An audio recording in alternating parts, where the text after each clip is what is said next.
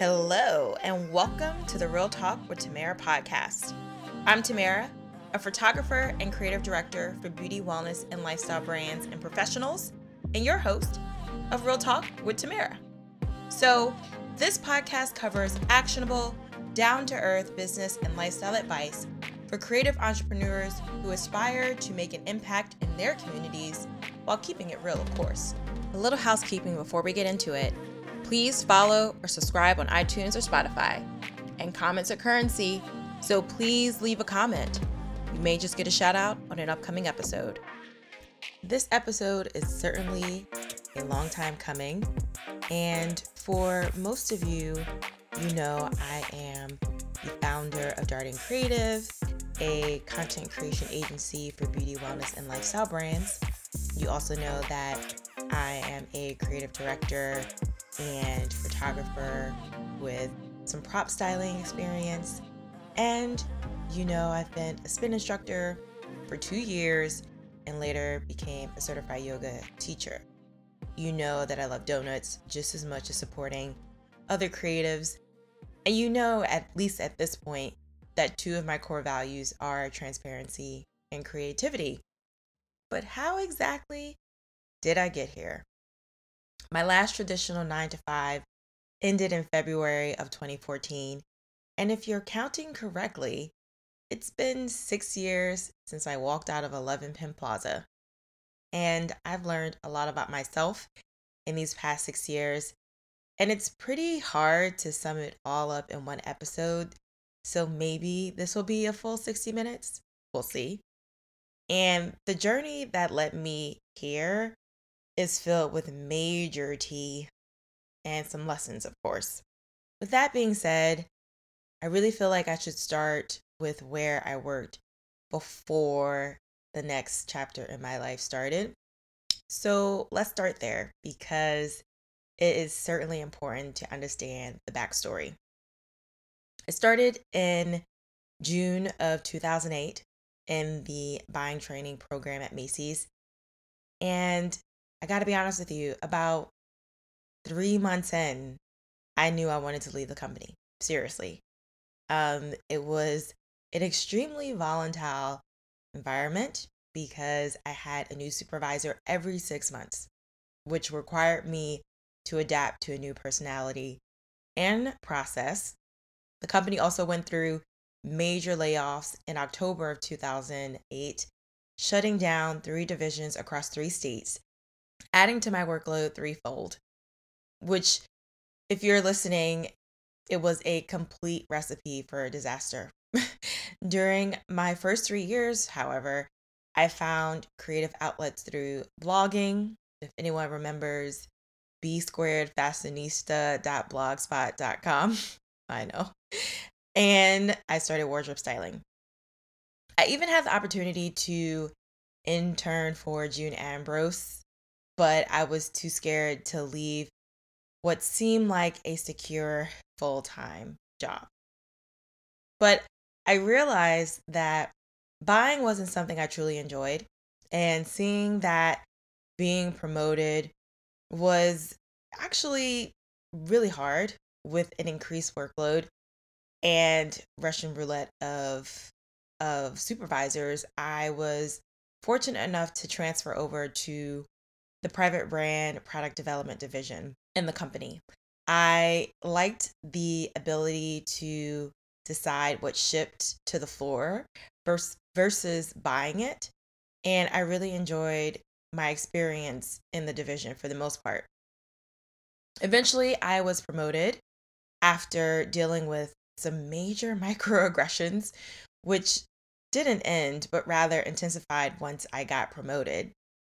And this may not sound like a surprise to my Black women in the audience, but I was bullied by my own supervisor. Needless to say, waking up in the morning became harder and harder as the years went on. But God is funny and has a very unorthodox sense of humor. So in my last position, I managed a full category of business that represented about 10 to 15 million in annual sales for the department. It felt really good having autonomy, and making decisions that positively affected the business. But the work environment was shit. I used to joke around with my assistant at the time about getting a severance package any day now, until I was approached to make a decision between what I did on my personal time and my job. Because you see, I had a fashion blog and a very small women's t-shirt line, actually about 4 styles. And apparently, human resources found out about it. But what really happened was my supervisor, who pretended to support me with air quotes, went behind my back and told HR, which, by the way, I worked for a major fashion retailer. Like, who didn't have a blog? Who didn't have a side hustle? And let's just be clear, I did not use company time to manage either, right? There's just something called tact. And before I continue, I just want to pause to say this real quick. When Black women speak of not trusting their white counterparts or not feeling comfortable sharing their personal lives in a way to connect or be in solidarity, it's moments like this for why we don't. In my experience in a corporate atmosphere, being one of very few Black women in my department, I was seen as a hero for my financial acumen and prowess when I was hired, and then considered a villain towards the end for the same expertise. I didn't really play the game. I didn't really go to all the happy hours, but I did have a great rapport with my upper management because, I was leaning in, also insert more air quotes. I built relationships with people throughout the company, which helped when I needed expedited approvals. And that didn't always bode well with my immediate supervisors. And don't even get me started about my hair, which I had a ton of it back then. I was befriended, and then my personal interests were exploited against me. And the straw that broke the camel's back was when my counterpart was given credit for a report that I created. Needless to say, the decision to leave wasn't really that hard. But I digress. Instead of reporting to the EEOC, I took my unemployment benefits, which leads actually to my first lesson. When you know it's time to move on, pick up your shit and go. I probably should have left the company way sooner. And while all roads could have still led me to where I am now, it's very possible I could have avoided a lot of grief, mental abuse, and stress if I had left when I should have 6 months into that job. But once I left, I cashed out my 401k, probably lesson 1.2, something I do not recommend because it was foolish and just not smart. But during the time, it was an available option, and so I did. And the first month that I was out, I was still waking up around 6:30 in the morning. Waking up early was just something I was used to, which leads to the next lesson. Maintain a schedule. I don't really believe in morning routines, but I do know that if I don't get up before 8 a.m., my day is pretty much shot. If you're an early riser, still wake up early. Eat breakfast. For me, if I don't eat breakfast, I am completely cranky for the rest of the day. So maintain a routine or schedule to continue maintaining structure or organization. So once the money started to run out, which was about 8 months later, I had to go back to working. I wasn't able to secure a full-time job, even though I knew I was capable of securing one. So instead of just sitting and waiting, I went back to my very first employer, which was Old Navy. I thankfully maintained a good relationship with managers there and was able to go back. But of course, that wasn't enough money. So I went back to work at a mom and pop restaurant that I was referred to by a friend. And then when that wasn't enough, I went back to the Container Store. So from 2014 to 2017, I worked at 2 mom and pop restaurants, Old Navy, Banana Republic Factory, the Laundress, the Container Store, in addition to assisting 2 wardrobe stylists and looking for clients for Darting Creative, which I eventually launched in the spring of 2015. And if you're wondering, on average, I was working 2 to 3 jobs at any given time. The thought process being, I can always figure out a way to make money. It may be tiring or hard, and it was, but you got to just hit the ground running. I was really thankful for my employers because when I was struggling with paying my bills, I asked them for extra hours or more responsibilities, and I was always given the max amount of hours when they could afford the payroll. I was so thankful and appreciative, and it wouldn't have been possible if I didn't build and maintain those relationships, which is the next lesson. You really don't know when you'll see someone again. So just be nice and do your part. It's easier to ask for a favor when you're favorable and a valuable asset. And in retail, sometimes it's just as simple as getting to work on time, like showing up for your shift, not carrying your cell phone while on the floor, taking initiative while at work, asking questions about daily sales metrics, putting in a 2 weeks notice, and actually showing up until your last day of work. Who would have thought? Getting along with other sales associates, being a team player, helping out someone by covering their shift if possible. These are just a few examples of how you can prove that you're valuable. So fast forward to 2017, and I was restless while still living in New York. I didn't really quite gain the momentum yet in Darden Creative clientele, but I was on to something by this time. I was creating social media content using only my iPhone, and I had created content for some really cool brands, Eden Body Works, 2 Macy's private brands, which of course was a full circle moment. And I did prop styling for Harper's Bazaar. I believed in this business so much. And there came a point where I had to ask myself, what was the most I was willing to sacrifice? And the answer at that time was moving in with someone, even if it wasn't in New York City.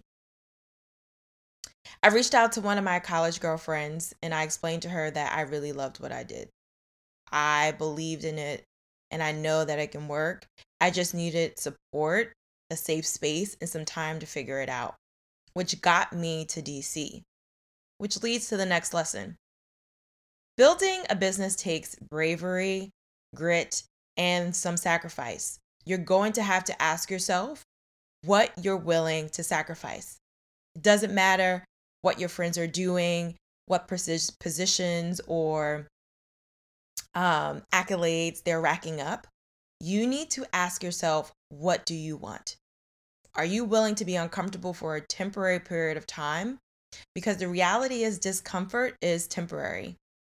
Do you want it enough? This is something that you're going to have to ask yourself. And I think you know the rest of the story by now. As I've tried to continue documenting it online, whether it be here or on Instagram. And if you want to check out an about video, visit dardencreative.com/the agency or the link in the show notes. Needless to say, the last 2 years of success was a culmination of what I've gone through from years 1 to 4. But there are a few more lessons, and I mean, I've learned so many, but here they are in no particular order. What you like as a child tends to come back around. And I'm an only child. I used to host TV shows where I talked about my day. And please keep in mind, I was talking to myself. I used to build airplane models and sets for my Barbie dolls out of cardboard boxes. I even went as far as to making their own clothes with tatted up old clothes of mine. And in my senior thesis in college, I said I wanted to be a creative director. Y'all, I was 22 and I couldn't be told otherwise. And I didn't really grasp what a creative director did, which in simplest terms is planning. It's easy to say that both of those things have manifested for me, whether that's online on IG, specifically IG stories, this podcast, or the fact that My job is literally planning and using my hands to create content every day. So take stock of what you really enjoyed, because that could possibly lead to your purpose and mission in life. The next lesson is you don't know what you don't know, but you'll get what you need when you're ready, always. I feel like the more that I kept doing and not giving up, being persistent, the more information I was given. It felt like, for lack of a better phrase, unlocking new levels in a game every single time. Like I was collecting coins and I was able to move on. Maybe I asked a question or won a giveaway, or I saw something online that caused me to sign up for a program, but I always had what I needed at the right time. Which leads me to the next lesson. God will always provide, even if it seems ridiculously delayed. Because, sis, when I tell you, I mean, I don't have to go into a whole sermon, but I think that's all that needs to be said about that one. The next lesson, realize you have a secret sauce. This is probably something you've heard of, your it factor, your competitive advantage, because the sooner you recognize and embrace it, the faster you'll find your tribe. I know that I'm organized. I know that I'm transparent, professional, and charismatic. And knowing those things have gotten me a very long way. The next lesson, nobody cares. So just freaking do what it is that you want to do. I'm a woman of action and implementation. I can ship, or rather release, something to the best of my abilities and see if it works or not. And this has always been a strong asset for me. I'm not necessarily one to be plagued with major analysis paralysis. And I have learned that the more you release something, the easier it is to let go of expectations of it being good or bad. You cannot be attached to the outcome of anything that you do, period. That sounds like a paradox, but you cannot have an emotional attachment to things, because if you do, when you find yourself disappointed or rejected, it will negatively impact you a lot more than if you just were confident in what you released out there and just giving it up to the universe. I mean, that sounds really counterintuitive. You can't control whether someone is going to like what you release or not. You just don't have that power. And actually, this leads me to a lesson that I didn't write in my notes.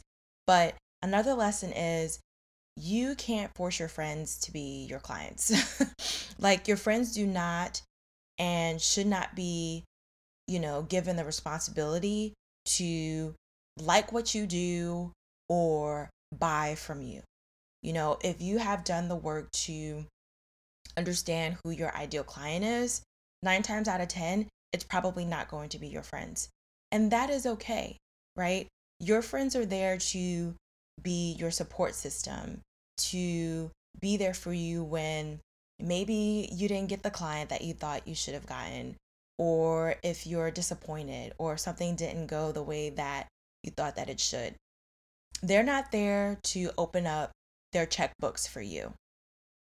Next lesson, and I'll keep this one brief as well, but there's always life after X. And X can be a job, a relationship, it could be a breakup, marriage, promotion that you didn't get, anything. But there will always be something better. And this is something that I just always have held on to when times were dark, and especially when I left my job. All the people that have been through Macy's, one of the jokes that we used to say all the time was that there's life after Macy's. And when I tell you that I am a true believer of life being better, I completely believe that 100%.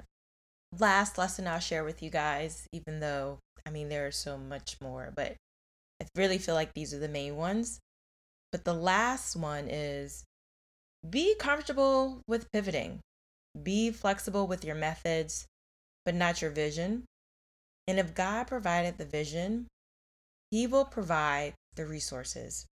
Over the course of my life, I've been many things. I've held many jobs, many positions. And creatively speaking, I've been a fashion blogger with a blog spot. I've been a wardrobe stylist. I've been a t-shirt business owner. And nothing really stuck until Darden Creative manifested. And I believe that everything that I've done, I have learned something from each endeavor that has led to my current success. I don't take any of my experiences for granted. I don't really regret anything that I've done because it truly has led me on a path that I know for sure is my purpose. And I think that is something that we all aspire to when it comes to building something from scratch or being a business owner or doing the things of our heart's desire. Everything that you do can essentially be a part of the recipe to your success, whatever that may look like for you. I know that was about 13 lessons in under an hour, and it's definitely been a crazy 6 years. But cheers to where I've been and to the next 6 years and beyond. And on that note, this wraps up another edition of Real Talk with Tamara, Real Talk for Real Women. If you like what you've heard, please share with reckless abandon. And don't forget to follow on iTunes or Spotify so you don't miss out on the next episode. Until next time, remember to grind with grace and love, peace, and do you, boo.